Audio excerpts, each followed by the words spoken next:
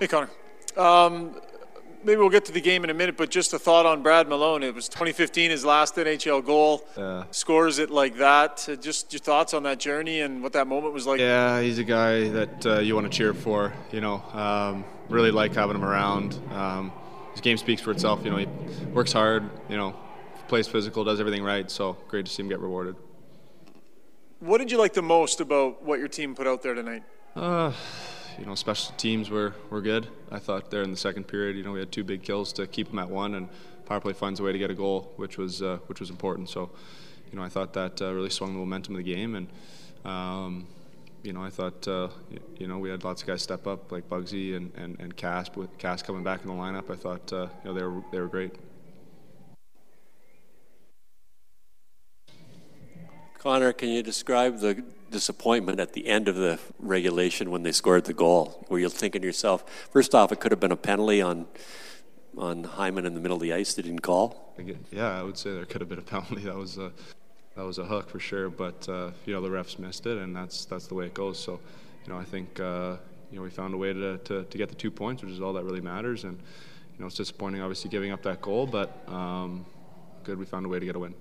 And on the 2-on-1 with yourself and Leon, is it one of those ones where it looked like Eller, who's a forward back, not a defenseman, had Leon covered, so you were shooting pretty much all the way? You know me, I'm trying to get him that puck. Always want to get Leo the puck in those types of situations, and I thought Eller actually played it pretty well. We didn't have a ton of speed, all 3 of us, so he kind of just stood in the middle, and I just tried to take the shot that was there.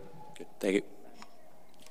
Connor, there's a talk about obviously the power play last couple of days and this morning, and I just wonder what you thought of it, especially a little bit of a different look with Kailer Yamamoto in front and getting the goal. Yeah, I thought he was great. He's a guy that retrieves pucks, and he works so hard to get the puck back, and that's something that we needed. So he came in, did a great job. I liked our power play. I thought found a way to get a goal there. I thought our power play early in the third was good. It built momentum for our group, even though we didn't score, but. Talked about maybe the disappointment of that non-call, and obviously the Caps tying the game late. How did you guys kind of regroup heading into overtime? Yeah, I don't think many.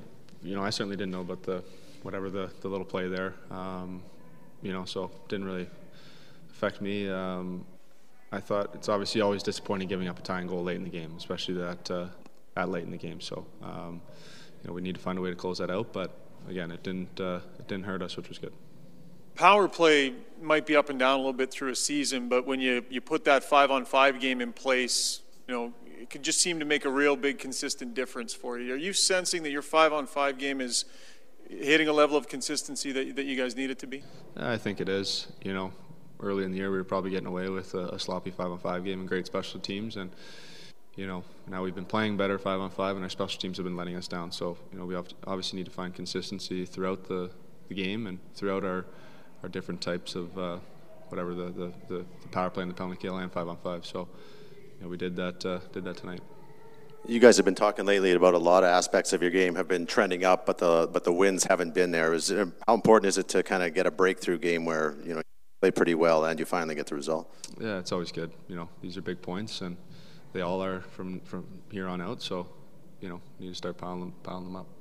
Hi, it's Shauna, and I might be a bad parent because my kids think French fries are vegetables. Hey, it's Ryan, and I might be a bad parent because I went out for wings when my wife was in the hospital after giving birth. Johnny here. I might be a bad parent because in my house, the tooth fairy gives pocket change. But we're not alone. Len emailed us and said his 6-year-old daughter's Tarzan moment going from love seat to lazy boy by curtains made him more proud than any dance recital. And Andy left his 2-year-old at the rink. All right, guys, I'm sure we're not alone. Like Andy's kid.